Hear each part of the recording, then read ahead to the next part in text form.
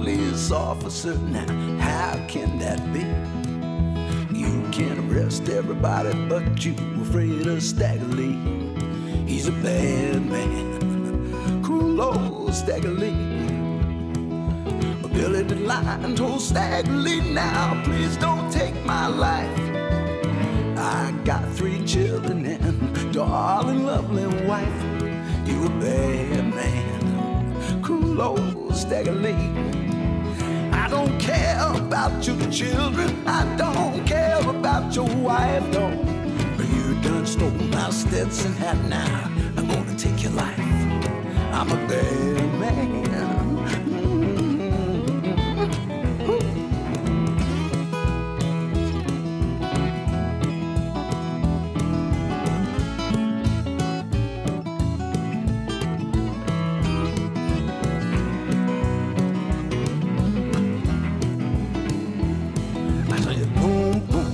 Boom, boom, went that 44. Stagger Lee shot Billy the Lion down upon a bottle. Hey everybody, it's John. Real quick, I just wanted to explain something. At the end of this episode, you're going to be hearing a song by a band called Total Strangers. And this came to pass after Jan and I recorded this, but we have a copy of their album, Lost in a Crowd, to give away, a CD. And since I didn't mention it in here, I wanted to mention it now. The details of how to win that, we're going to do the giveaway just like we do all the other giveaways. We're going to post the specifics on Facebook after this episode is released. And so if you're interested in winning a copy of Total Strangers' album, Lost in a Crowd, and I explain who they are and the significance and everything in this episode, then look for the details on Facebook and you can enter to win the CD. Okay? That's it. Enjoy the show. Hello, everybody. It's John. Say hello, Jan. Hi, everybody. From Switzerland, I might add. Yes. Yeah. I'm stuck. What's the weather in Switzerland? Because it sounds like there's 3 feet of snow back home in Dunfermline.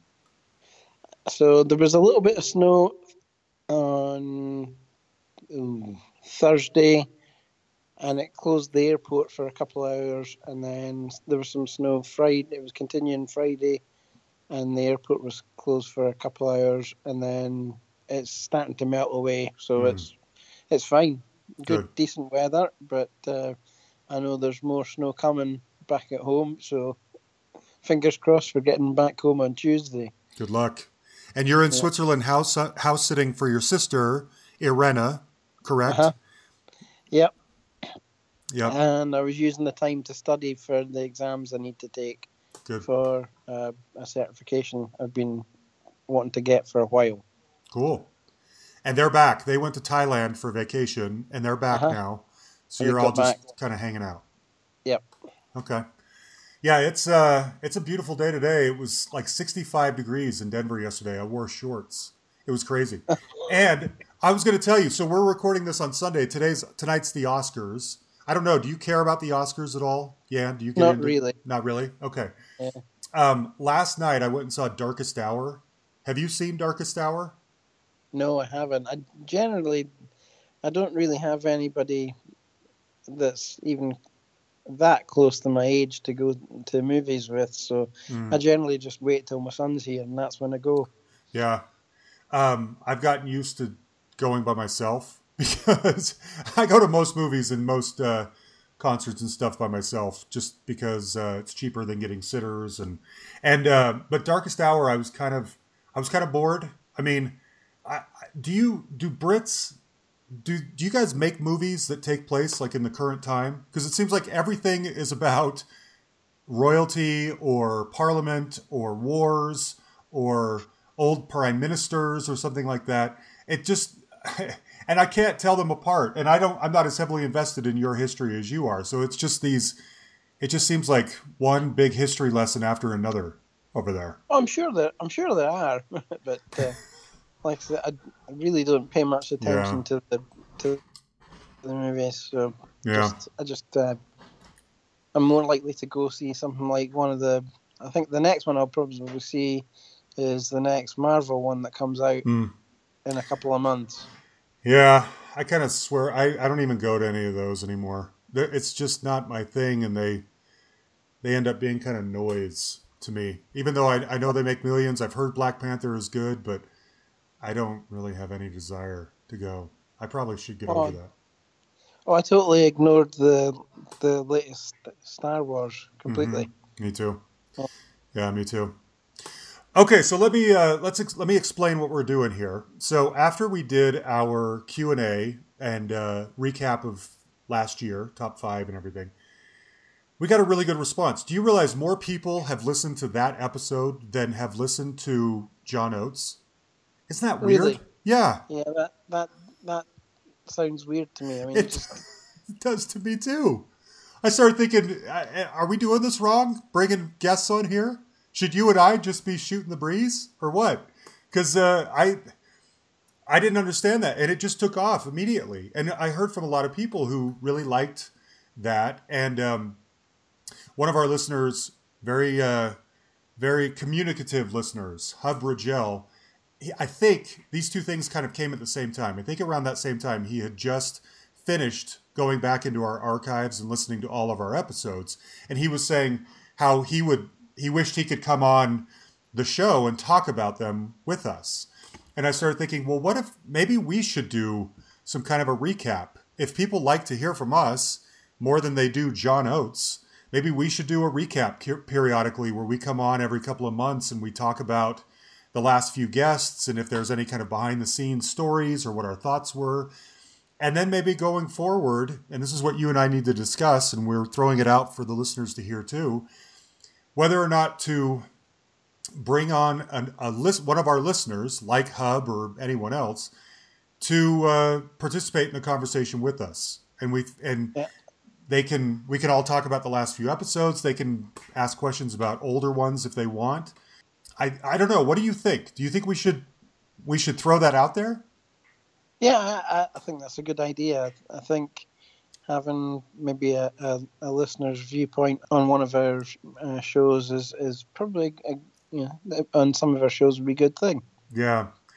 And And now, also, I might add to that point, uh-huh. just so the listeners know, like I think I've mentioned it before, I'm developing the website, and you've had a look around. Yes. And I'm actually building in a discussion board where people can come and sign on, and there'll be a link to the episode in each thread, and people can just go and discuss and give us their thoughts. That also looking to build in a Q&A type functionality into it. That would be cool. I know you've put a lot of time into this, and it should be very awesome when it's done. So I'm hoping everybody kind of joins us over there. It seems like there's a little bit of an appetite to to maintain a sort of a conversation about some of these episodes, and so I'm trying to figure out the best way to do that. And I think maybe these periodic episodes, Q&As on the Facebook, on the website, whatever they might be good ways. Now, here's something you and I should discuss: whether or not to charge people for this.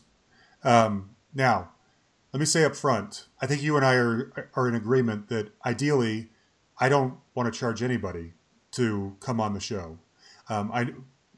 But I know that a lot of other podcasts do that kind of a thing. You know, I paid $250 to go be on Rock Solid a year ago. Uh-huh. The guys at Decibel Geek have the VIP program, and so many other podcasts do this kind of thing. And so there's a part of me that's like, are you crazy? How else do you think this stuff works? This is how you build it.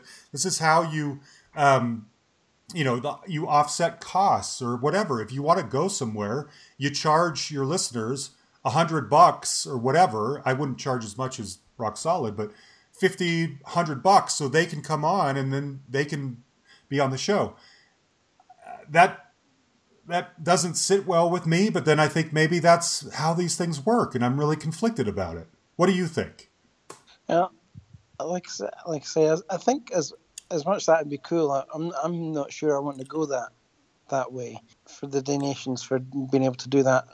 I'm always mindful of the thought that there may be people out there that really love listening to our show that might not have the budget to do that over and above their regular expenses. And I really don't want to alienate any of our listeners. Yeah. But Yeah. I am, like I said, with the website, I am building a storefront into it with items in addition to the clothing stuff that Ryan's doing for us, Mm-hmm. and anything else that he wants to do for us, Mm-hmm. and make it so that people could support us with buying merch. That would be the ideal. I don't know, and it's not like we're upwardly mobile people. This isn't our job or anything like that. It's just Uh-huh.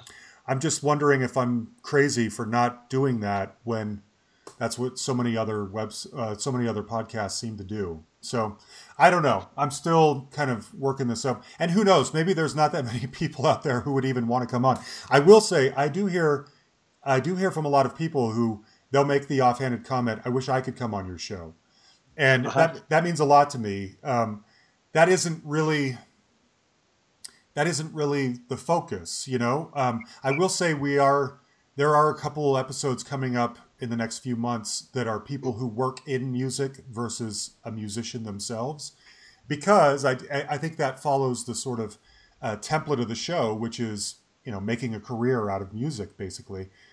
So I'm trying to think, how do we give everyone a shot, and how do we let them come on and we can all kind of talk about our true feelings about some of these episodes. So I'm trying to figure this out. We'll try it with you and me this time. In 2 or 3 months, we'll do this again, and we may charge for the privilege, or or ask for a donation, or we may just reach out to our most active listeners and say, hey, do you want to join us so we can talk about some old episodes? I don't know. We're still figuring this out. Any feedback you guys have would be helpful. Do you have any other thoughts on that? I think where we're looking at is probably a good spot to be. Okay, so let's talk about our last couple of months. So here's the reasoning behind this as well. If you guys haven't noticed in some of the interviews that I do, I tend to be one of those people who kind of says the thing that other people think but are afraid to say. At least in my normal life, I'm pretty unfiltered. I don't always. Obviously I don't kind of express my feelings as much on these episodes because I want them to be, basically little care packages to our guests. It's wrapped up, beautiful little present to them. And I'm not saying I want to trash talk anybody, but I just thought it would be interesting to kind of share some of the stories that go on behind the scenes. And I'll go back. I'll start with the Pat Denizio tribute episode that we did near the end of December.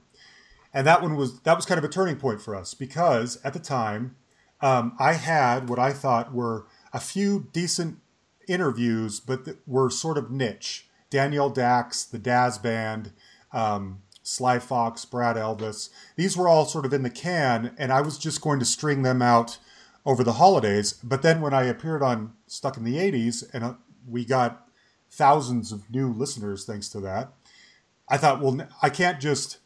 If these people are new to us, I want to give them something good. It needs to be one of our best episodes comes out of the box as they are starting to pay more attention to us. And so I kind of bumped that Bruce Thomas interview up in the schedule, and I put that out as our very next episode because I thought, well, this is one that I think the listeners could get excited about. And I really like that episode, and it's done really well. Bruce was a really good guest. We had a good, hearty conversation around Elvis Costello.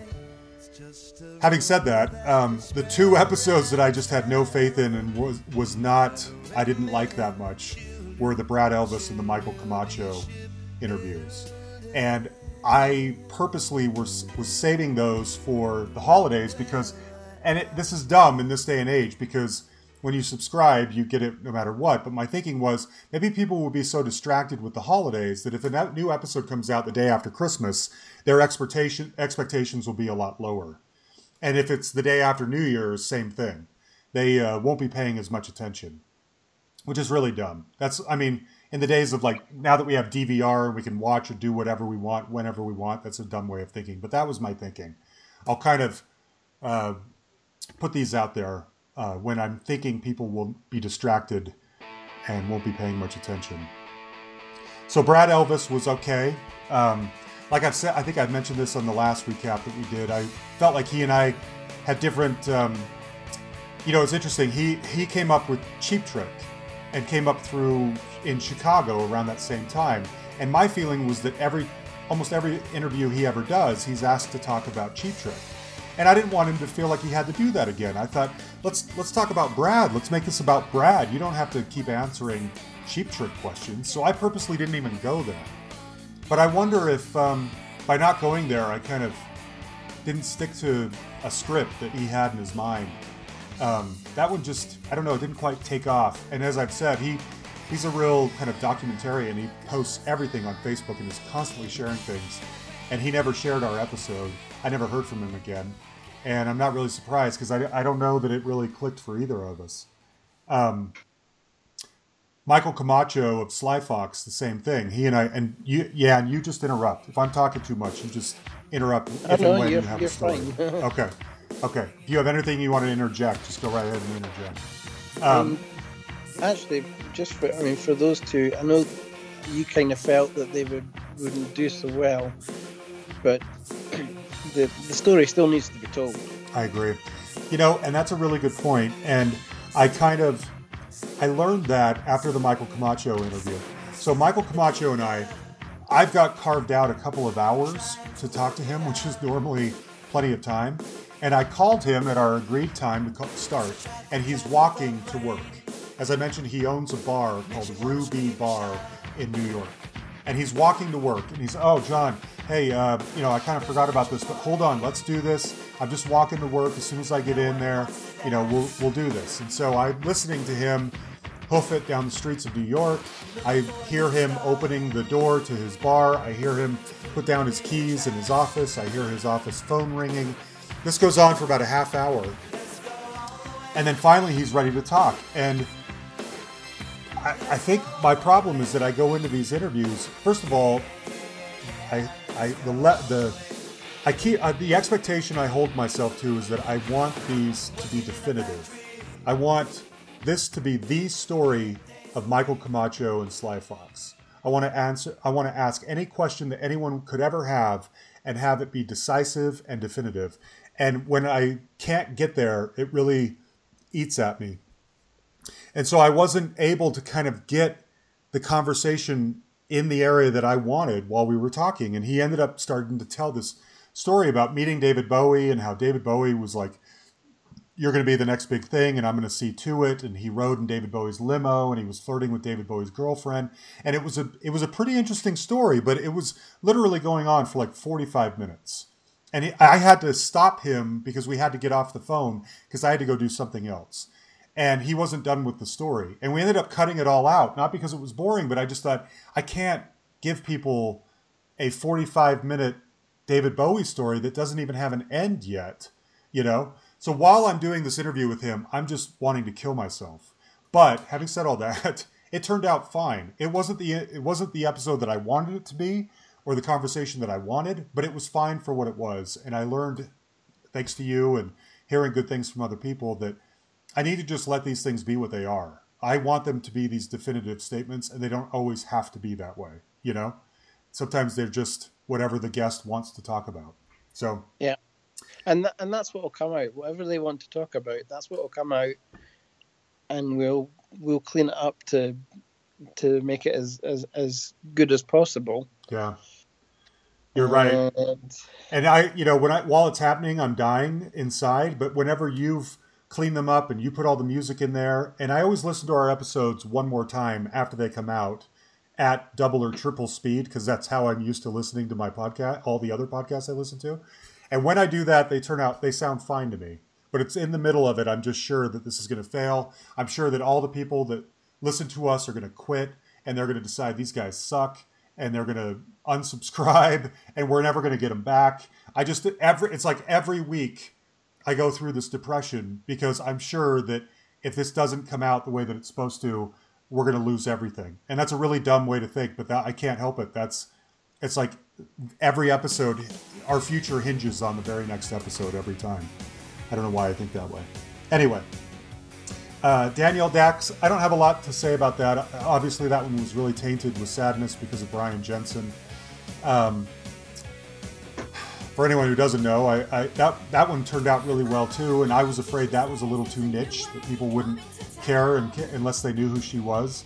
But it got a really good response. And poor Brian, as I had mentioned before, he lives in Salt Lake. I didn't know him. We corresponded a lot through him after he discovered the podcast. I could tell that he seemed like maybe a somewhat depressive person. He wasn't married. He was older. He was so gentle and kind. I never talked to him on the phone, but just his emails and our interactions seemed that way. And I really wanted to meet up with him. I thought we would have, a real kinship because we grew up in the same place at the same time, listening to the same music. And it still haunts me that I had to cancel our dinner, 2 or 3 nights before he decided to kill himself. I had no idea. It still kind of haunts me. So anyway, that episode turned out great, but it's really sad that all that had to go down with Brian. I'm still not happy about it.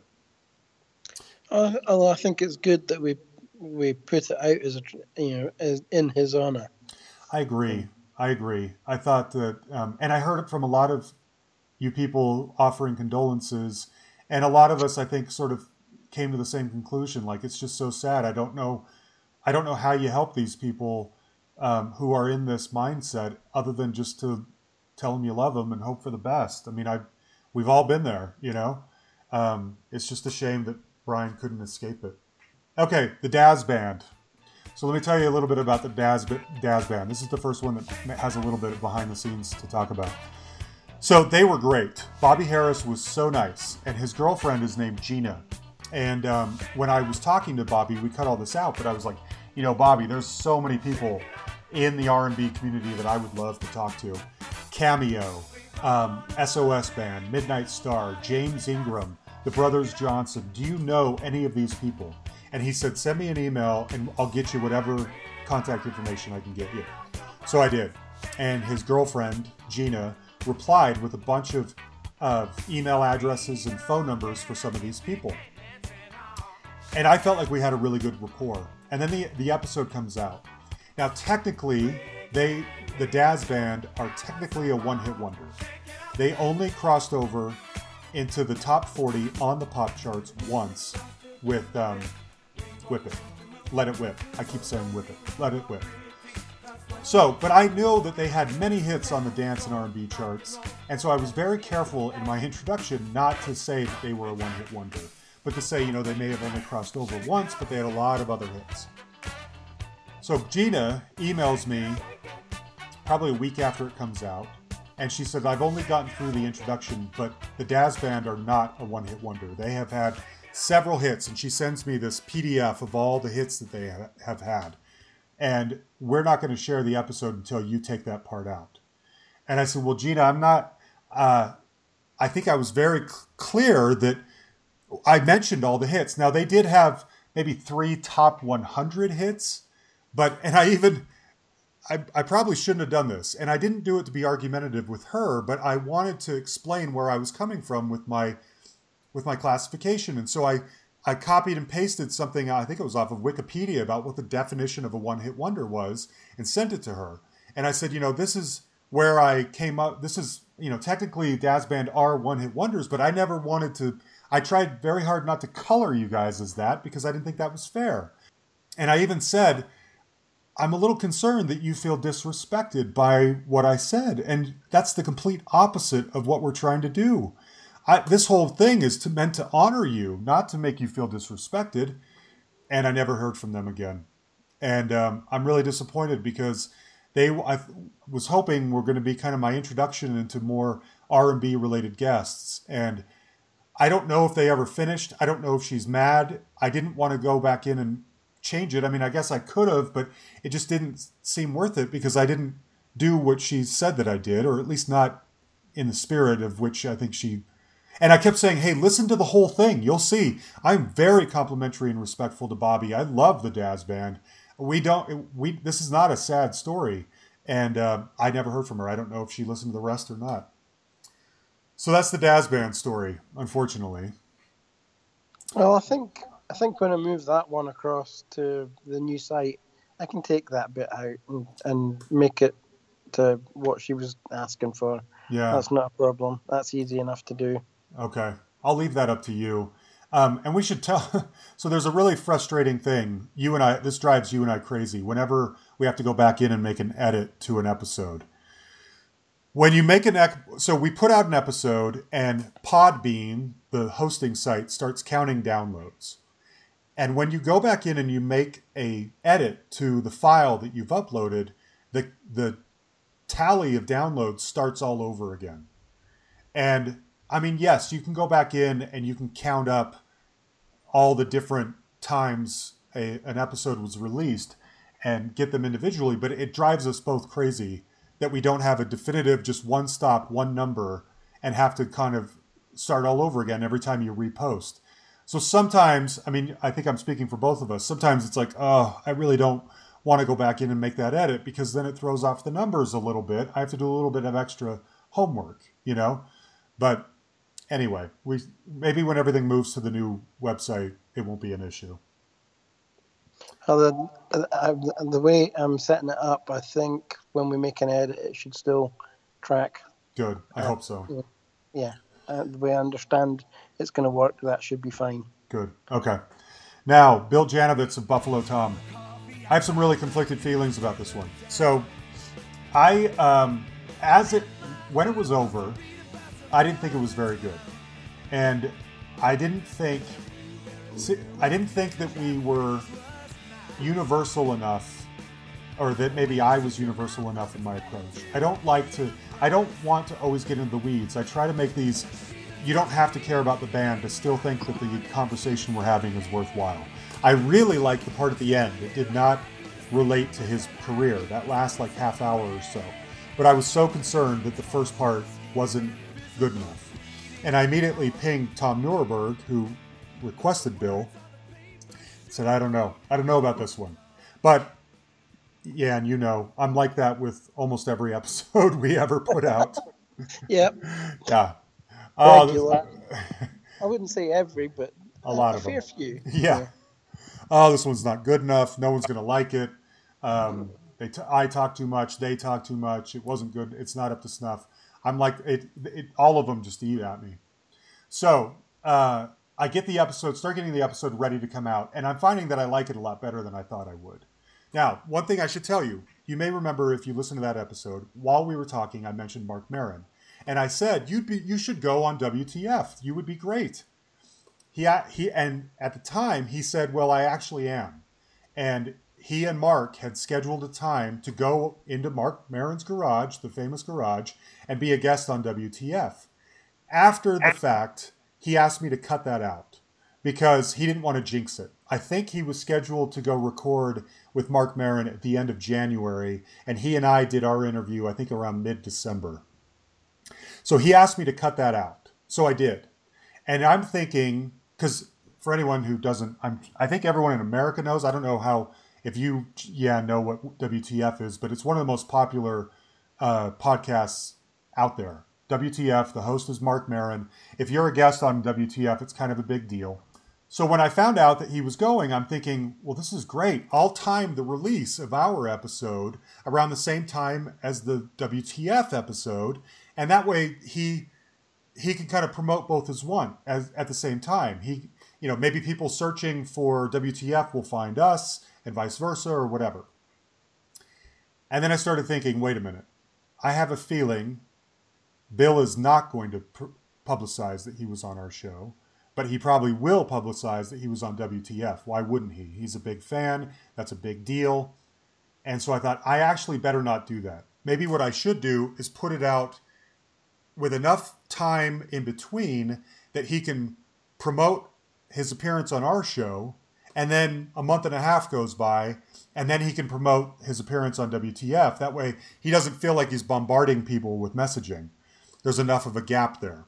So I moved to put his episode out in the beginning, or mid to late January. And sure enough, he didn't say a word about it.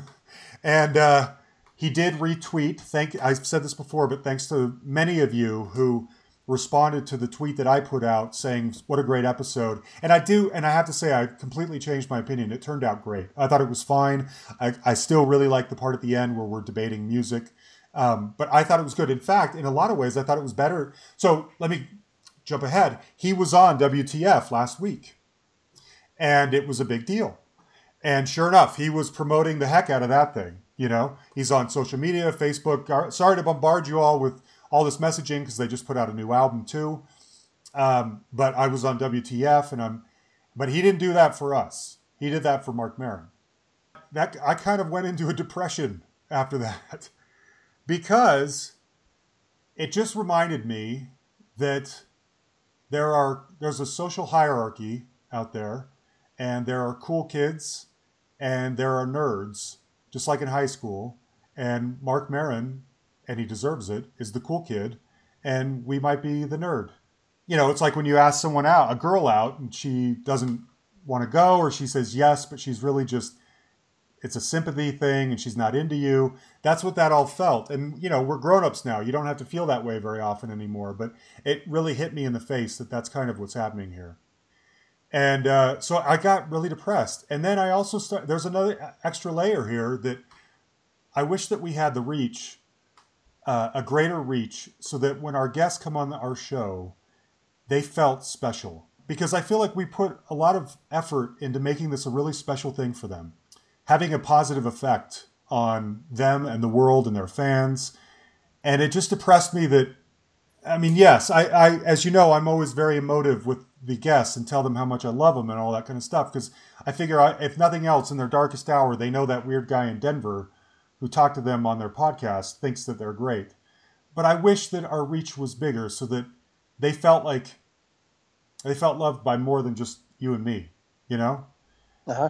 And I wish that they felt like they came on The Hustle and then suddenly they saw a big bump. A lot of people went back and bought their records, or sent them a tweet saying, I heard you on The Hustle and it was great, or whatever. I wish that our power to influence was greater than it is, because these people mean so much to me and they deserve the accolades. And I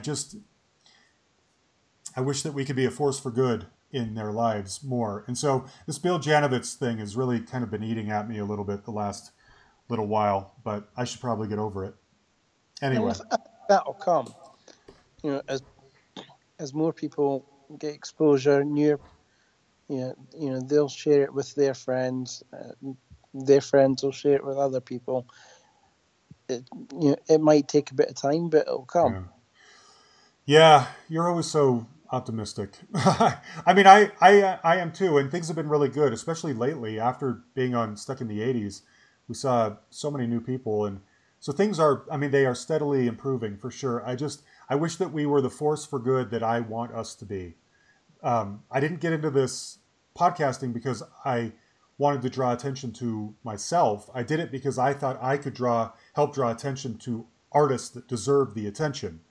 And we're getting there. I just wish that it could be even more powerful, so that when they come on our show, and they've been given the hustle treatment, that they feel special, and that the after effect of being on the show lasts, because our listeners are buying their things or communicating to them that they matter, or I rediscovered you on The Hustle or whatever, and I loved it, whatever that might be. So yeah, I wish we wielded more power than we have. Now, John Oates, that one turned out great. One little tidbit, I don't know if anyone will care. That conversation actually happened in like 3 parts. 3 different times in my phone call with him, my phone died, or the app that I used to record our conversation stopped working. And each time, bless his heart, he called me right back. And I think about that because he's been interviewed 1,000,000 times, and I'm some redneck bumpkin in Denver trying to figure this out on my phone, and he didn't have to call me back, but he did. Thank goodness, because I think we had a good conversation, you know? Uh-huh. I tried to ask things that weren't, the obvious things that he's been asked a million times.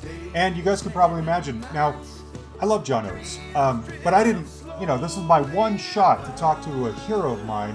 I don't want to spend a half hour talking about his new country album. I don't mind touching on it, but that's not what I waited my entire life to talk about, So I had to balance this. Let's make sure that he feels like we covered the ground he wanted to cover, which was the album and the book. And then I wanted to cover the ground I wanted to cover, which is the songs and the stories and the dynamic. I had been trying to make this interview happen for a couple of years. I'll give you a little bit of behind the scenes. So Hall & Oates are managed by a company called Wolfson Entertainment, and their other clients are Nelson and Loverboy. And we've had Nelson and Loverboy on the show. And I have been trying to get Daryl on the show all along. And their people finally, about a year ago, almost a year ago right now, came back to me and said, finally, well, we can't get you Daryl, but how about Jon? And you said, yes! Well, I didn't right away. This is the thing. This is what I'm poor Jon. I mean, he has proven himself to be an absolute class act. And I think we all know that Daryl is a little crusty. At the time, I thought, well, if I accept Jon, does that mean that Wolfson Entertainment is going to go back and think, okay, we did you already, Lamoureux? You're off our plate. So in my mind, I'm thinking either I stick it out and I wait for Daryl, or I take Jon as a consolation prize now. And I wasn't sure what I wanted to do, honestly. And so they kind of disappeared because we were going to set something up. Maybe we were in talks about maybe doing an interview with Jon around the release of his book last spring. And they suddenly stopped returning my emails. And so I panicked and I thought, okay, now I'm not going to get anybody. I waited too long to think this over. And because I didn't communicate any of this to them, I waited too long to think this over. And now I've screwed myself. I'm not going to get either one of them. The book thing comes and goes. I never hear back from anybody. Then they go on tour with Tears for Fears. And I know they're not going to talk to me while they're on tour. So I let that run its course. And then finally I hear that he has a new album coming out. And I think, well, let's try this again. So I go back to Wolfson Entertainment. Let's talk to Jon. And in the meantime, my brain now is flooded with ideas of what I would like to talk to Jon about. Before, I thought that was kind of a consolation prize. But now it's like, no, there's a story here. There are hooks here that I can get from Jon Oates that are unique and interesting, even though it's not Daryl. He's got his own story to tell. And thankfully, I read that book, his book, Change of Season, that helped a lot with this. And finally, it worked out. And so I was really glad that not only he gave me the time, but that I wasn't a dick about it, because I could have easily just said, nope, I'm holding out for Daryl. I'm not interested in Jon. And it turns out Jon's the better interview anyway, I think. So that one turned out well. Let's see. Do you have anything you want to add about any of these? I feel like I'm just talking. No, I really... You okay? Well, the Brian Howe one, I know you've got that on the list. I really enjoyed that. He was a lot of fun to produce the interview for, because it was fairly open. There was a lot of good information there. I love that one. Let's talk about Brian, then I'll go back to Pablo Cruz and Ambrosia. So Brian is another one that I had in mind for years. And I've said this before, he to me is just the perfect kind of guest for our show. Because it's this person that everyone knows, but who is so under the radar, and their story is so undertold that we're the ones capturing that story. So that when you on Tuesday afternoon see Brian Howe, Bad Company, no way, I forgot all about this guy, Yes, what is his story? That's the exact response I want you guys to have every week. Now, I had tried to get him for years, and whoever used to do his publicity was very unresponsive. One time he said maybe, and then he disappeared. And then Brian had that heart attack and nearly died. And I follow him on social media, so I'm seeing these posts on Facebook like, I'm going to be okay, and I'm working my way back to fighting shape. And, I don't want Brian Howe to die, but I especially don't want to miss my opportunity to talk to him if it's possible, And so luckily, I waited it out, Waited about 6 months, 3 months or so. After the initial, I've just had a heart attack, I almost died thing wore off, I thought, well, maybe he's in recovery. Maybe he wouldn't mind somebody to talk to, Maybe he's more open to talking now than otherwise. So I tried it again, and sure enough, he was. And he was great. Such great stories, such an interesting perspective. I thought at the time that I would reach out to one of those, Mick or Simon from Bad Company, and get their thoughts and put them both in the same episode. But then I didn't want that to look as if I didn't believe or that I was discrediting Brian, which it wasn't at all. It was just, I like to do that sometimes. Let's hear from everybody, Let's get the whole Bad Company story and from different perspectives. But I was afraid that if I did that, it would look like I was undermining Brian, and I didn't want that to be the case because I was not doing that at all. So I thought, well, I'll get to one of those guys later, maybe if they'll talk to me. So anyway, yes, Brian was one of the ideal guests I think that we've ever had. That's exactly the type of person that I'm going for. So let me backtrack to Pablo Cruz and Ambrosia. I don't really have anything too special to say about those. They both went really well. I especially like David Jenkins from Pablo Cruz. I sometimes like to string together episodes that are of people that are of a similar style or genre or vibe or whatever. And so I had both of those kind of in the can. And after John Oates came out, I thought, well, this is always my thinking. So if John Oates shares his episode and we suddenly get a flood of new listeners, what are those people going to want to hear? Well, they may think that Pablo Cruz makes sense as a follow-up episode to John Oates.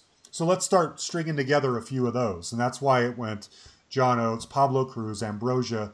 Even though Bad Company is, much harder rock, it's still kind of rock. So that's my thinking in all of those. Having said all that, Brian Howe is the only person on this list that we've talked about that I know of that shared his episode with any kind of enthusiasm, which breaks my heart. They all have done well. I've gotten plenty of, great feedback from listeners, which I really appreciate. But it just hurts my heart so much that these little, gift bags to these people are hanging out there and their fans would love them and their fans don't know they're there. Now, should we talk about Steve Kilby for a minute? That was amazing. That was amazing. That was amazing. He did not hold back. No. Wouldn't you say that's like top 5 best episodes probably that we've ever put out? Definitely up there. Really? Yeah. I would... Go ahead. I would find hard to displace any one of their top 5 from last year. So if I'm okay, so let's think. I think Blind Melon is probably our best episode, and I know that was just before you joined. But I judge that because I judge my feelings on these based on kind of the newsworthiness of these. As I said, I like them to be universal. You don't have to be a fan of Blind Melon to find that episode compelling, because the story is so interesting. Your main guy dies. What does the rest of the band do with the rest of their lives? So that one I would probably put up there at number 1. But then I think Stu Cook, Robin Clark, and Steve Kilby, and Fee Waybill. But I think Steve was even more unfiltered than Fee was. So I would say those are probably, up there as like the Mount Rushmore of our show. Yeah, that sounds like a fair assessment. Yeah. Steve was great. He was just smoking weed the whole time. And most of these, I don't have a camera on my computer, so I can see the guests, but they can't see me. And he's just, picking up. I see his house. I see out his windows. It's crazy. And I completely forgot to ask him about the Mighty Lemon Drops and the chocolate because I got so carried up in our conversation. So I had to track him down to get back on with me for like 3 minutes later. And we could never find a time. And it was one of those, like I'd be at a movie and he would say, I'm ready right now. Well, I can't do it right now. I'm at a movie. And I would ping him. I got 2 hours. Can you do it in 2 hours? And I wouldn't hear anything. And so we could never make it work. And then finally it worked out and I was able to get that last little bit on the chocolate and the Mighty Lemon Drops. Oh, which was such a funny story. That was the best. So yeah, he's just the ideal kind of guest. I love the people who just don't hold back. And I'm lucky that he and I had a good rapport. I think Steve Thompson was like this a little bit too. They have these kind of gruff exteriors that are a little intimidating, but you have to kind of go toe to toe. And if you do, they kind of warm up and they let you break through and into their gooey insides. And I felt like that's kind of how Steve was built. So I was really glad that one worked out okay. He's another one though. Thankfully, a church fan site on Facebook found that episode, and so it's been heard a lot. It's one of our better performing episodes, but he didn't share it. The band didn't share it. I've asked them to share it. I never hear back. So I don't know if it will ever get out there. And then lastly, Verdine White. So this one just came out the other day. This one was tough. Because I felt like there was basically no substance in there. I can't pinpoint a single thing that you come away with that interview thinking, ooh, that was really interesting, Well, there is one for me. Oh, really? What was it? Yeah, and I picked up on that when he said he needed you needed to come out to one of the shows, and then maybe your interview questions would be better. Like, oh, slap! I know. I couldn't believe he said that. Yes. The takeaways from the interview were not nuggets of trivia or wisdom. They were the awkwardness of the conversation. And so I mean, he's one of my Earth, Wind, and Fire. You guys know, I've talked about it a million times. One of the greatest that have ever lived. And sometimes it's kind of difficult when you get these people to come on the show because you think, well, other than telling them how great they are, what am I going to talk about? There needs to be a hook. There's got to be some hooks. There's got to be some drama. There's got to be an arc that I can tap into to make this story interesting.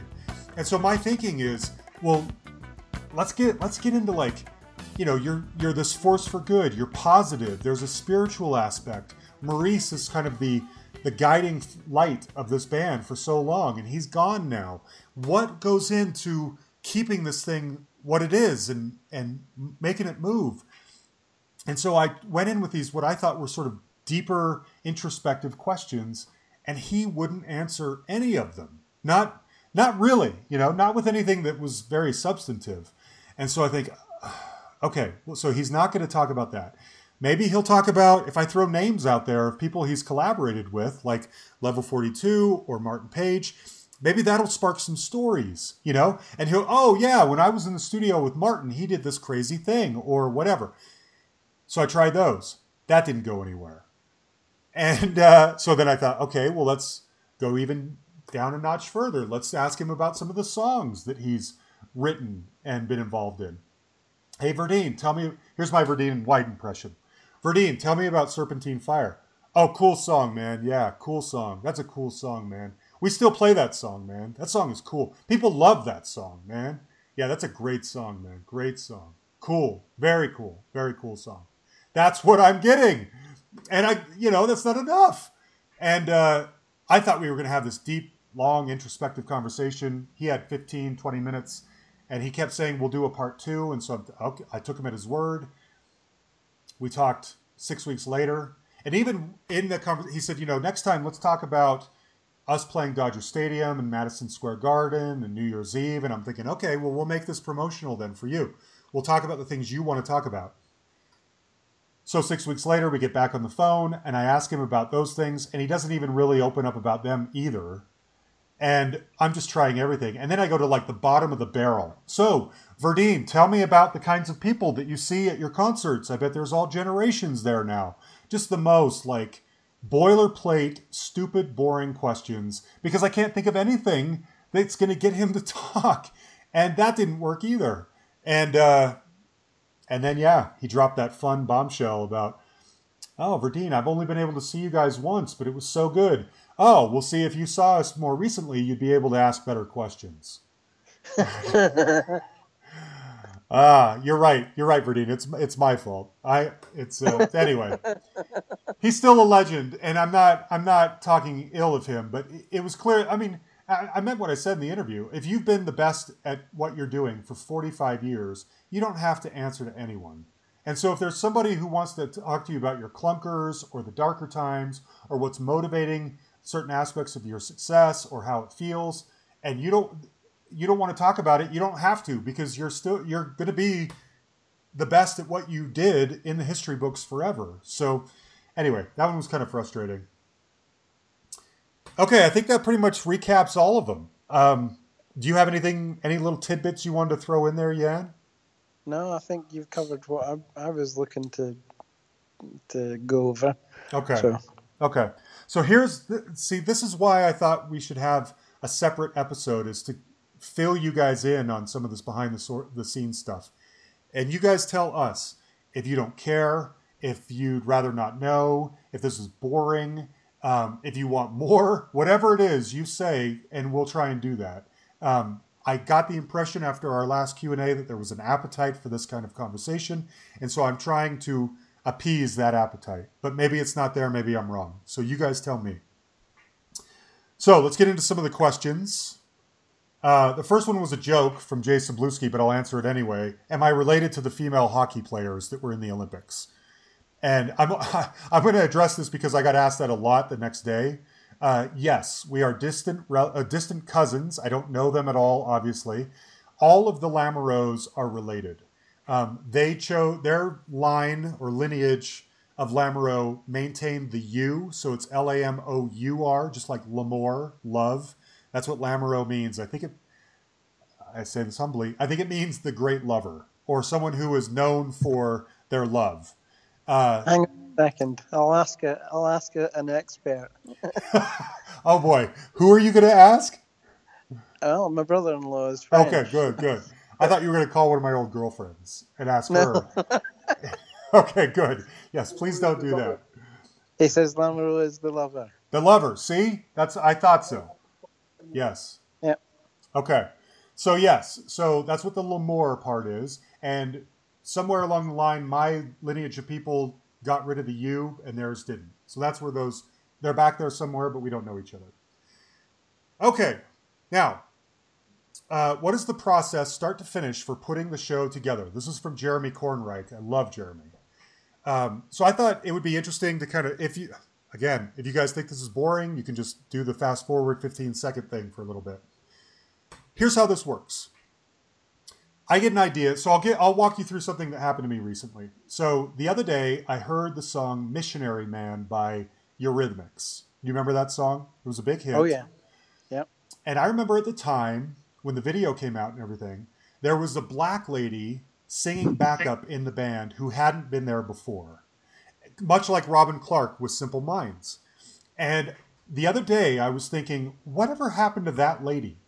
Who was she? Why was she suddenly, at least when you see the videos to the songs that came out on that album, like Thorn in My Side or whatever it is, she's prominently featured in these videos, which is sending a message to fans, hey, this is a new member of our band, this black lady who's going to sing backup for us. But she's not just in the background, invisible. She's very present and very visible in these videos. So I'm thinking, who in the world was that? And where is she and why was she there? So I get on allmusic.com, I look it up, and her name is Janice, I hope I'm saying this right, Janice Jameson. So I click on her page on AllMusic, and I look up her credits. And I see that that was probably the biggest thing she'd ever been involved in. She sang with Youssou N'Dour, who I love Youssou N'Dour. And I think I believe this woman's African, Angelique Kidjo, I think is another singer. So there's a lot of mostly background singing assignments on her resume. She did, it looks like, put out one solo album at one time. I've never heard that album. But this is getting my brain thinking, let's see if we can find this woman.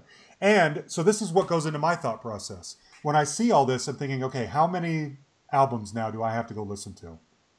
I already have the Eurythmics album, but now if she sings on 40 people's albums and has put out 20 of her own solo albums, I got to go listen to all of that before I even track her down, because I got to know what I'm talking about as I interview her. Now, luckily, so this is my thought process during all of this. So luckily I go in there and I think, you know what, there's actually not a lot. This is very manageable. I could go in, I could listen to these albums that she sang on, I could find her solo album. I see that she's on Facebook. I look her up on Facebook. It looks like she's there. You could follow her. I don't remember if she has a website or not. I was going to find this out in real time while we're talking, but maybe that's boring. But anyway, she may have a website.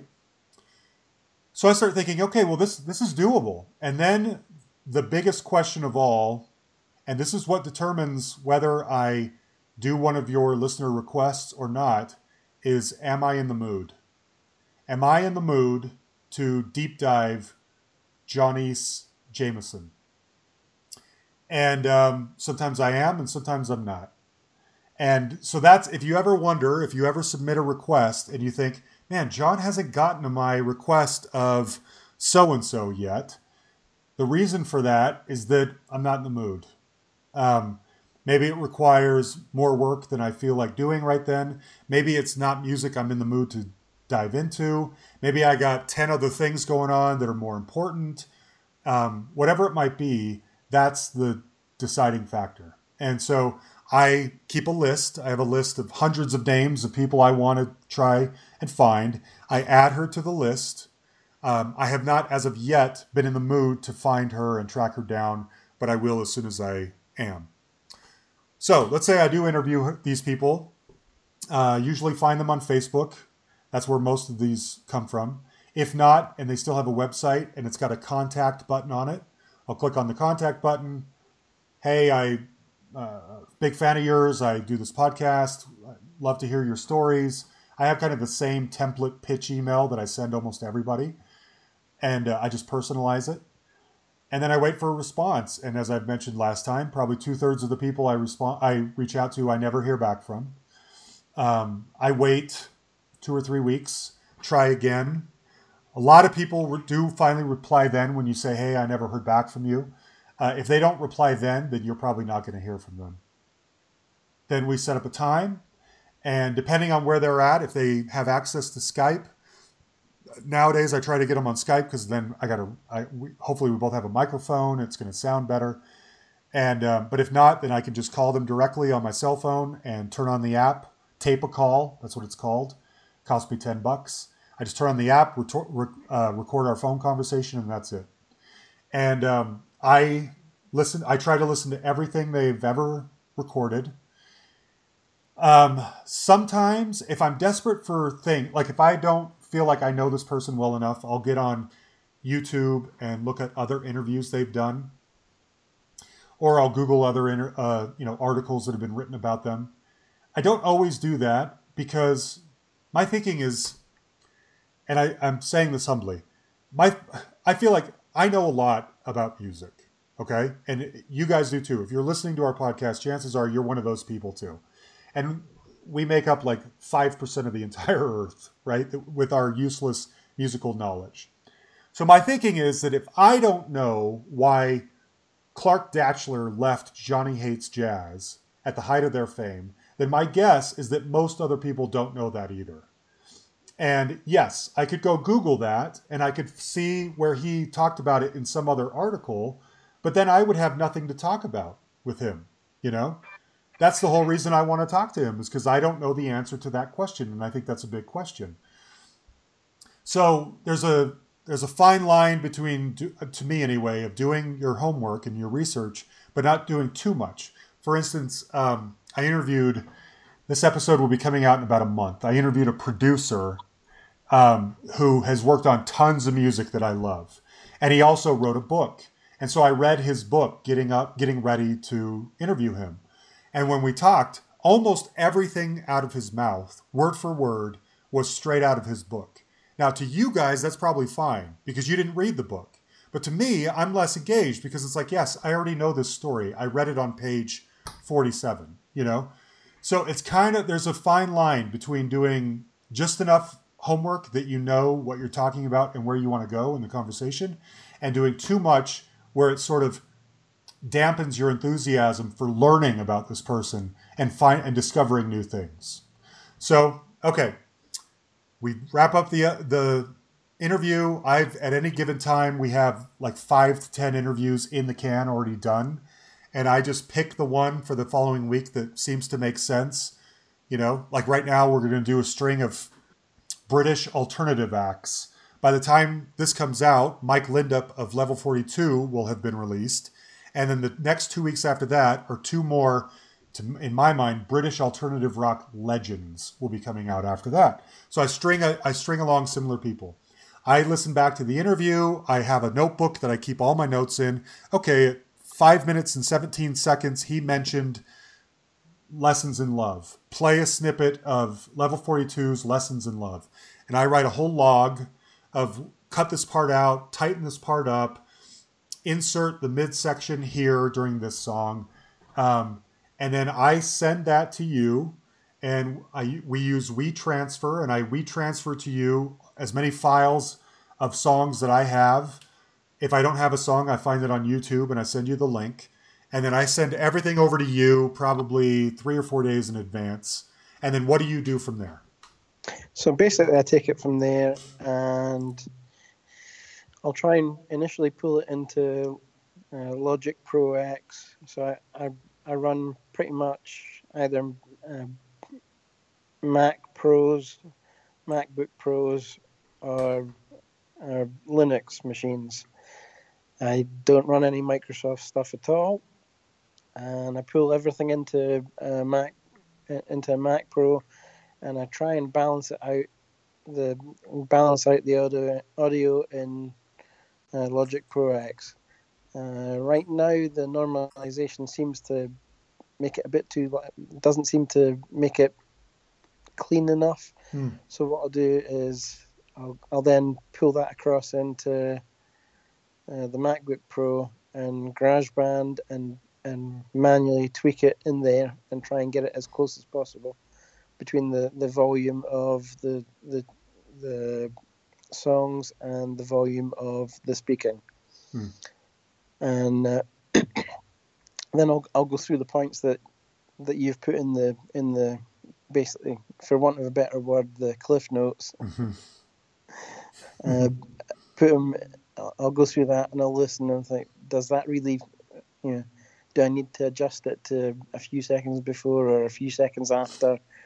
And then I'll cut and splice and clean it up as best as I can, and then basically build it on the MacBook Pro, and then upload it to Podbean for publishing. Yeah, that's it. That's the process. That's a really interesting question. I'm glad Jeremy asked that. I hope that wasn't too boring for everybody, but that's how we do what we do.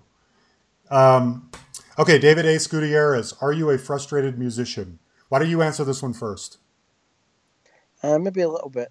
I've played multiple instruments in the past, piano, trombone, and I was learning bagpipes for a while, and then I spent time working away from the Dunfermline areas, and then had shoulder surgery, and so I hadn't and then took a job where working quite a lot in Edinburgh, so I haven't been able to go back, but it's definitely something I want to do, to be able to get to march with the band, to get to that point. And your dad does this, by the Yes, way. he does. Yeah. For anyone who doesn't know, Jan's parents, Liz and Yurik, are two of the greatest people in the world. I love them. They're like second parents to me. But your dad, Yurik, he is in, like, what do they call it? A fife corps? What's the actual? It's the Alloa Bomar pipe band. That's it. Yeah. And they play throughout the summer season. They don't do competitions. They actually play to earn money. They actually did I think it was last year, they did a trip to, I think it was Dubai they went to. Interesting. Okay. So you come by it naturally. I am not a frustrated musician at all. My dad taught piano my entire life, and I've had a grand piano in my house my whole life, and I never really felt motivated to learn it. I regret that now, but he taught piano as far back as I can remember and wanted to teach me, and I took piano lessons a couple of times, but it didn't stick. So no, music, I'm not a musician. I will admit, a frustrated journalist. I think that's more, this podcast is more an extension of that impulse of mine, not a musician's impulse. I got my degree from BYU in print journalism and thought that I was going to be a newspaper man. And of course, newspapers are obsolete pretty much now. So the podcast is an extension of the kind of journalism that I find interesting, which is to talk to these musicians in a very deep, long form way to hear their stories. So that's kind of where I come from. And it's funny. I really like this question because I feel like, and I don't mean this disrespectful to anybody, but I feel like so many podcasts that I hear out there, the hosts of those podcasts are either frustrated comedians or they're frustrated morning disc jockeys, because that's the kind of personalities that they seem to, it's like this is their moment to let their personality shine, and that's what their personalities are. And that's not really me. I come at it from a purely sort of a storytelling perspective. So, okay. All right, this is a big one from Brian Morris. Ever consider involving listeners and allowing them to provide questions for future guests? Yes, I think about this all the time, Brian. And I hear from some of you that you wish that you were involved.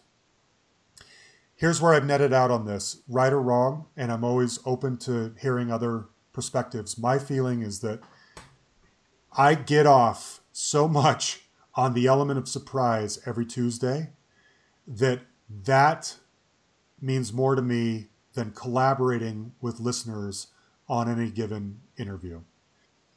I always, if I'm talking to somebody that's a listener request, I always go back to the person who made the request and ask if they want things included in the interview. I always do that. And if I know some of you are big fans of somebody I'm talking to, on the one hand, I may not tell you because I want you to be surprised. But on the other, if I'm struggling to find that arc or that hook, I may go back to you and say, hey, I know you really like so-and-so. What do you want me to ask them? So I do that on a personal basis once in a while. But I really like the idea of every Tuesday, you don't know what's coming. Mark Maron does that. Chris Hardwick does that.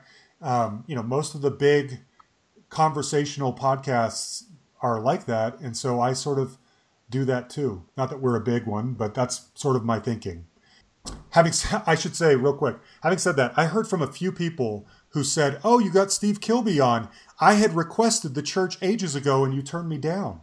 And I just want to say to anyone who I had that conversation with, I completely forgot that I had spoken with any of you about Steve Kilby of the church. I used to keep a spreadsheet. So when people would make requests, I would put them in the spreadsheet, but then they just kept coming fast and furious and I couldn't get back to the spreadsheet. And now, honestly, I'm kind of concerned because I'm going to have somebody like with the church, and we're going to have the church on here, and I'm going to hear from you guys like, hey, I requested Steve Kilby. Why didn't you tell me? And I will have completely forgotten because I can't remember the 200 requests that are floating around in my brain. So I want to apologize to anyone. That Kilby one came as kind of a surprise. I had mentioned or been messaging back and forth with Susan McDonnell, who I've mentioned before is a fan of the show, bless her heart, in Australia. And she has connections to a lot of people. She's the one who helped us make David Sterry of Real Life happen. And I love that interview. And we were chatting about the church, I think, and I think I had mentioned that I was a fan. And because of the time difference, after this, I go to bed. And I think if I remember right, the next morning, she had sent an email CCing me to Lloyd Sean Epperly, who does the church's publicity in the States, I believe, saying, you should have Steve go on John's show. And Lloyd replying saying, yeah, let's make this happen. So it kind of happened without me even asking for it or pursuing it very aggressively, thankfully, because that was a total home run. So let me just please back here for just a second. So, like I said, hopefully soon. One of the things that it has on there is a contact form, and the contact form has a pull down in, so you can categorize your contact.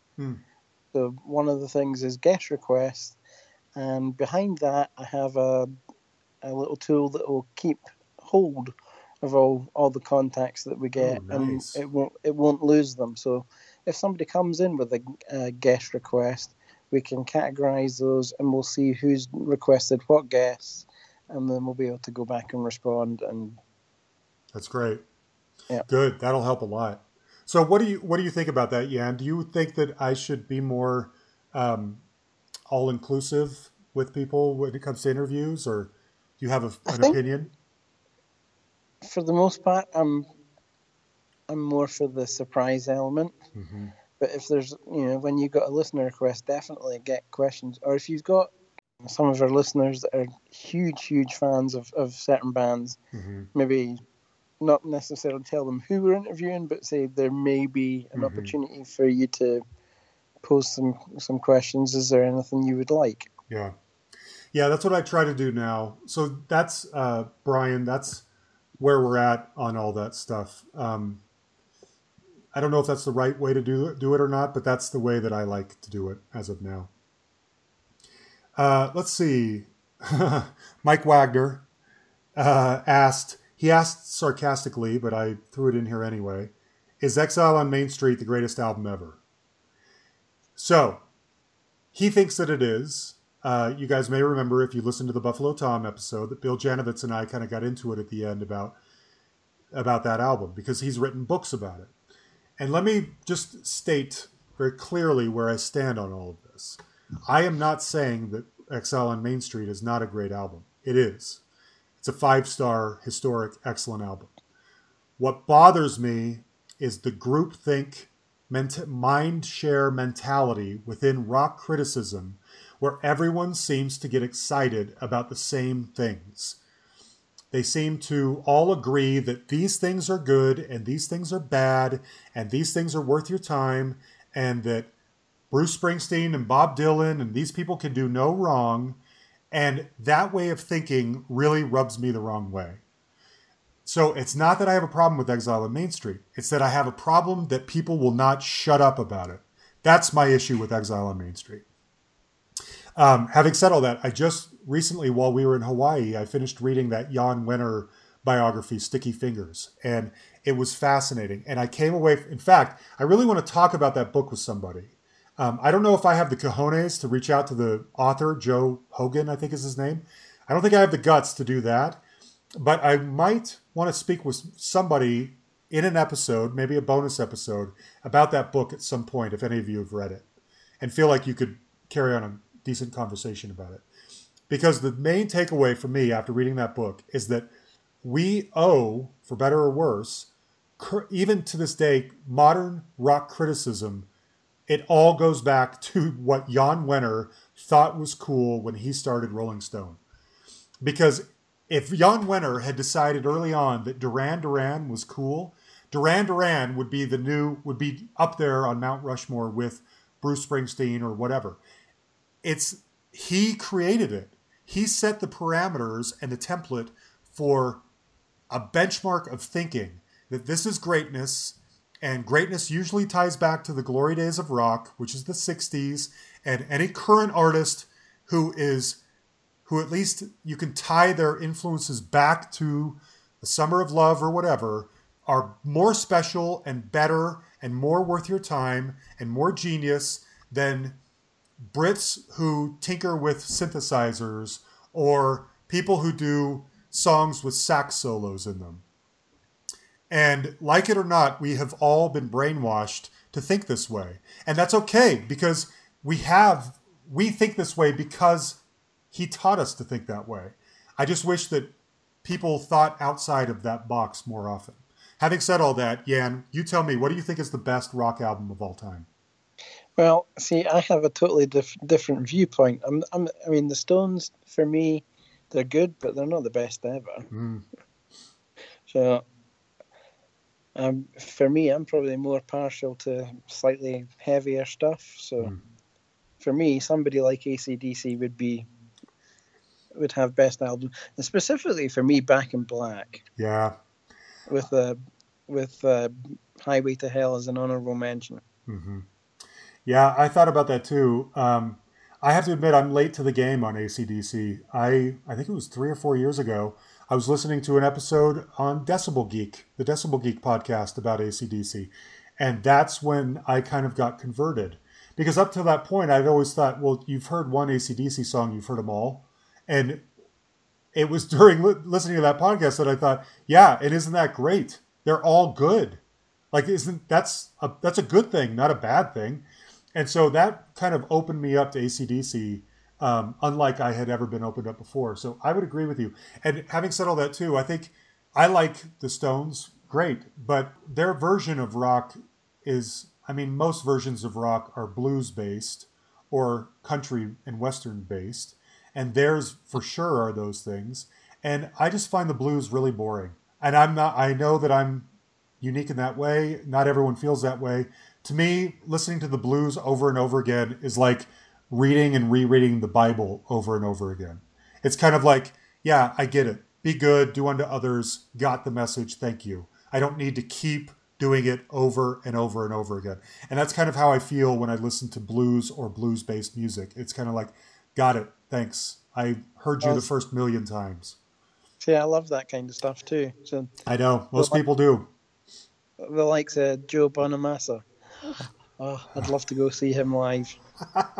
See, I don't, I've heard some of his stuff. To me, some of it gets to be a little too much guitar noodling, but I don't know. I mean, he's a super talented. There's no taking that away from anybody. It's just, it's not what I put on for enjoyment very often, you know? But, okay, so you're going AC/DC. I think I have to really think this over. I'm not sure what I'm saying is the best rock albums of all time. I will say two that mean a lot to me are the Stooges' Funhouse and Television's Marquee Moon. And But I think by saying that, it's obvious where I'm coming from. I'm more of an alternative devotee. I like those bands. They seem to be based on something that's not blues or country based. Who knows what, especially Television, who knows what that album is based on. So it's more kind of unique, comes from something sludgier, grittier, more garagey. So that's kind of where my thinking is. But I'm not, those are what come to mind. I'm not necessarily putting my foot down saying these are the best rock albums of all time, but they would be up there for me. Let's see. I'm going to save this top 5 singer-songwriters to the end. Let's do this other one. Vandal Truong. I love Vandal. He's got his own podcast, Curious World. He asks, have you and I ever disagreed on anything? And I honestly can't think of anything. I can't think of anything either. No. Let me ask you this. Have you ever been mad at me? Nope. Really? That means a lot. Okay, good. Yeah, I think maybe because, you know, we're in different sides of the world and there's a time difference and everything that we don't have a lot to argue about, you know? Every now and then, sometimes I'll be like, I don't know what picture to attach to our episode. You pick it, or if you like a song better, feel free. I always let you know you're free to editorialize any of these episodes however you want. So there's really nothing to argue about. Yeah, and usually if I'm looking at some of the photos that you've sent me for sticking into an episode, where if I'm questioning it at all, it's usually from a perspective of, can we use that one, or do we need to try and find something that's in the public domain? Yeah. That's why I almost never attach Getty Images pictures to our episodes, because first of all, I don't want that watermark on there. And then separately, I don't want anyone coming after me, which happened with John Parr. Remember? The picture I had attached didn't have any kind of notation or anything on it, but our website got shot down by Podbean because someone complained about the copyright of the picture I attached to the John Parr episode. So that was weird. The one and only time I remember getting frustrated with you is Robert Tepper. Do you remember that? I think so. It's the only, so, and it's so dumb, and I haven't gotten mad about it since. That was an episode I was super excited about because I thought that he was a really interesting guest, and I thought it was cool that we had him on the show. And I remember you worked late, and then I think you had to go to the church to do something. You couldn't post it until way later in the day. And I was bummed because I wanted it to come out earlier in the day. And that was the one and only time I can ever think of even being frustrated. And I haven't been frustrated since. I don't really care when they come out anymore. As long as it's on Tuesday. I don't care what time of day, you know? So yeah, that's the only thing. I can't think of anything else. Yeah, no, I can't think of anything. Yeah. Okay. Now, Greg Chittister, this is the last question we'll go out on. He wanted to know, and this wording is important in how I came up with my list. Who's in your top 5 singer-songwriters you'd be willing to take a bullet for so that they could continue to write music? And have we tried to get them on the show? Now, the wording on that is very important because if who am I going to take a bullet for implies that they're alive. And so I purposely didn't include anyone who was dead. This is my own interpretation of this question, by the way. Yeah, and I think you did it differently. So my thinking is, because of course David Bowie would be up there, but he's dead. So I couldn't take a bullet for him because he's already gone. So I eliminated people who were dead. And then I also eliminated people like, I mean, you guys all know I'm a huge Hall & Oates, huge Tears for Fears fan. I could very easily include someone like Daryl Hall or Roland Orzabal. But I didn't because their output is so tied with the people they work with often, you know, that it would be hard to, even though, you know, obviously I think Daryl is the prominent talent in Hall & Oates. He has had spotty solo albums and for whatever reason needs Oates to make the magic happen, you know? So I didn't feel like I could single out somebody who's a member of a band that I really liked because I figured there were other people sort of contributing. I did break that rule with one of my picks a little bit. So let's see. I'll tell you mine and then you can tell me yours. Yeah. Okay. Okay. So first and foremost, number 1 for me has been, always probably will be, is Neil Finn. He is the greatest. He's my personal favorite singer-songwriter in the world.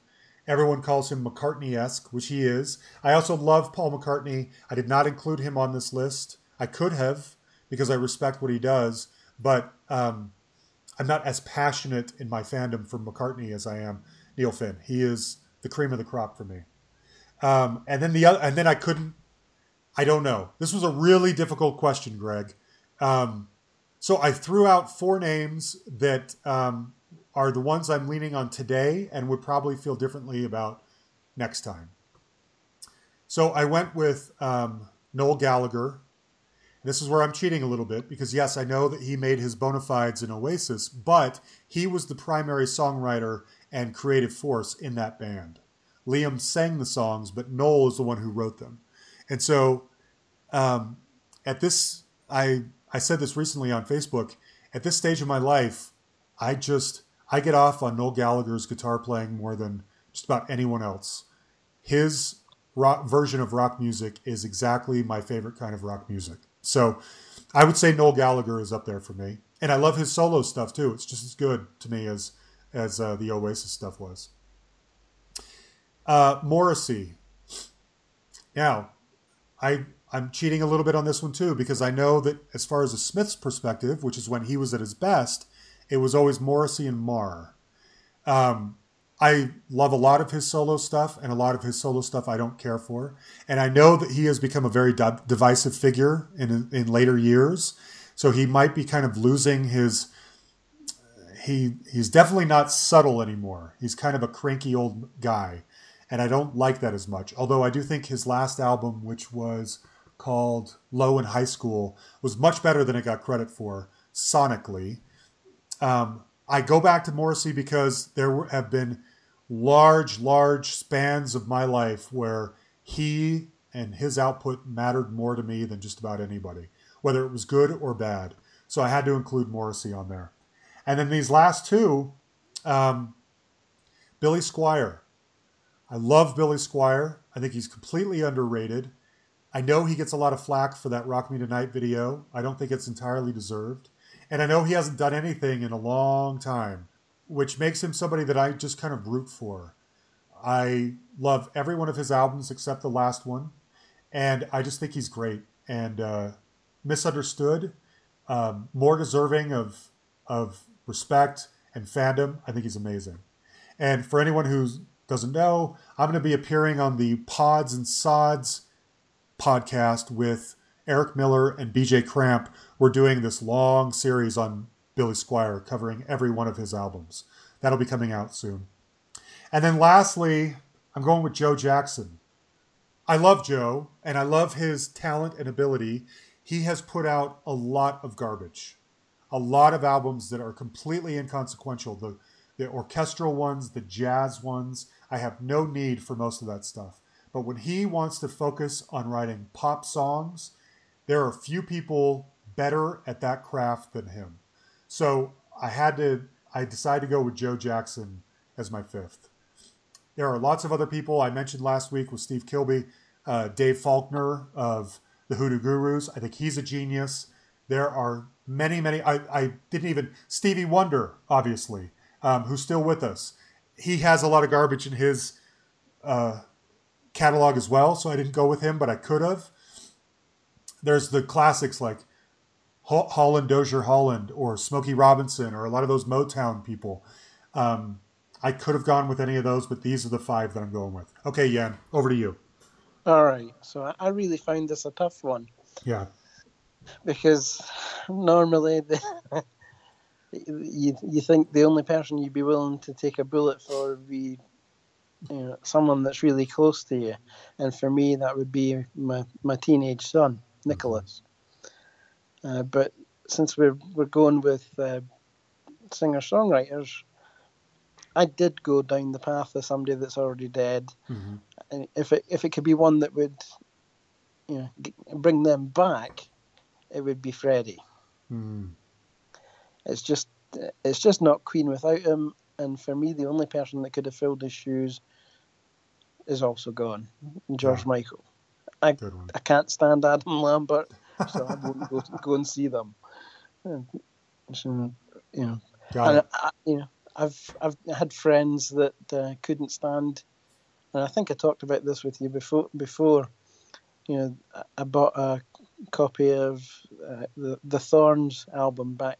I had it back when it initially came out, and it's in storage in the States, so I don't have it to hand. So I bought another copy, and I went to go loan it to somebody, and they didn't want to know as soon as they heard Matthew Sweet was in it. So some musicians have that ability to rub people the wrong way, and they never. Yeah. So your friend was turned off by the idea of Matthew Sweet being in that band? Uh-huh. That would have been a selling point for me. I love Matthew Sweet. Yeah. That is so weird. You got weird friends. Yeah, I was a co-worker. So. Oh, screw that guy. Just kidding. Okay, so anyway, back to the list. My next one I put down is Mark Lanegan. And I don't know how many people are familiar with the Screaming Trees. They're very influential in the grunge era before Nirvana, and his voice just really lends itself to that really well. For other work that he's done, you could look at Queens of the Stone Age and the Gutter Twins. Mm-hmm. He has some really good solo albums too. One of them's called Bubblegum, and he did an album with, I'm blanking on her name, a girl. I think she was the lead singer of a band called Frou Frou. Inara, I don't remember, but anyway, he's got such a great voice. Oh yeah. Yeah. Isn't Uncle Anesthesia by Screaming Trees one of your favorite albums ever? Yeah, it is. Yeah. Yeah. It's a good one. Yeah. I have most of their studio stuff, actually. So moving on my list, Mike Ness of Social Distortion. Mm-hmm. That guy, to me, he's the creative talent for that band. Mm-hmm. And his guitar playing is really, really good. Have you ever seen them in concert? No, I really want to. Yeah, I got to see them a few years ago. So good. Desperately want to. I hope I get the chance. Yeah. Yeah. And another one, And we've already had her on the show, Alita Adams. Mm-hmm. For some of the stuff that she put out, especially for me, New York State of Mind, just that combination of that jazzy, soulful, so good. Yeah, good ones. And I forgot to address whether I've asked them to be on the show. Noel Gallagher, I haven't because I doubt he'd do it. Same with Morrissey. Billy Squire, I check in with about every 6 months, and his person always tells me, let me ask, and then I hear if I hear back, it's like a week later. Billy is not doing any interviews at this time, but he thanks you for your interest. That's happened to me 3 times probably now. So nothing's ever happened with Billy Squire. Joe Jackson turned me down, and which is probably okay. I've heard he's a little cranky. I read his book too a number of years ago. And then Neil Finn. I have tried Neil Finn. Little story. So I've tried him a couple of times and I got turned down. And back in, I think, 2016, my thinking was, well, so their debut album is my number 1 favorite album of all time. And it would turn 30 years old in 2017. And I highly doubt anyone in the States is going to be paying attention to the 30th anniversary of the first Crowded House album. So what if I did that? So I'll go to Neil Finn's people and I'll say, I want to do a special 30th anniversary thing with Neil Finn to talk about the first Crowded House album. And his people came back to me and were like, actually, we have a ton of stuff planned in the pipeline to celebrate, and I'm sorry he can't do anything right now. And of course, this goes back to us, being small potatoes compared to all the other things. He was on Nerdist. I remember that. He was on the Nerdist podcast with Chris Hardwick. So I let it go, and fair enough. I'm small potatoes. I get it. So I wait about a year, and last fall I contact his people again and say, hey, it's been a while. I think most of the hype around the 30th anniversary and they reissued all their old albums on these like collector's editions. I think the hype of all that has died down. Do you think Neil would talk to me now? I didn't get a response, but the very next day, he announced on Facebook that he was doing this whole thing where he was going to be recording his new album, live with people watching on Facebook. So it was like, well, obviously he's busy doing something else, and that was really dumb timing on my part.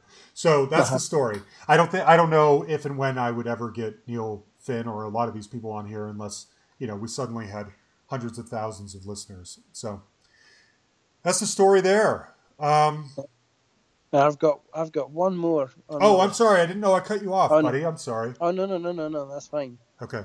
But, that's totally fine. So the last, I say last but not least, on my list is Alison Krauss.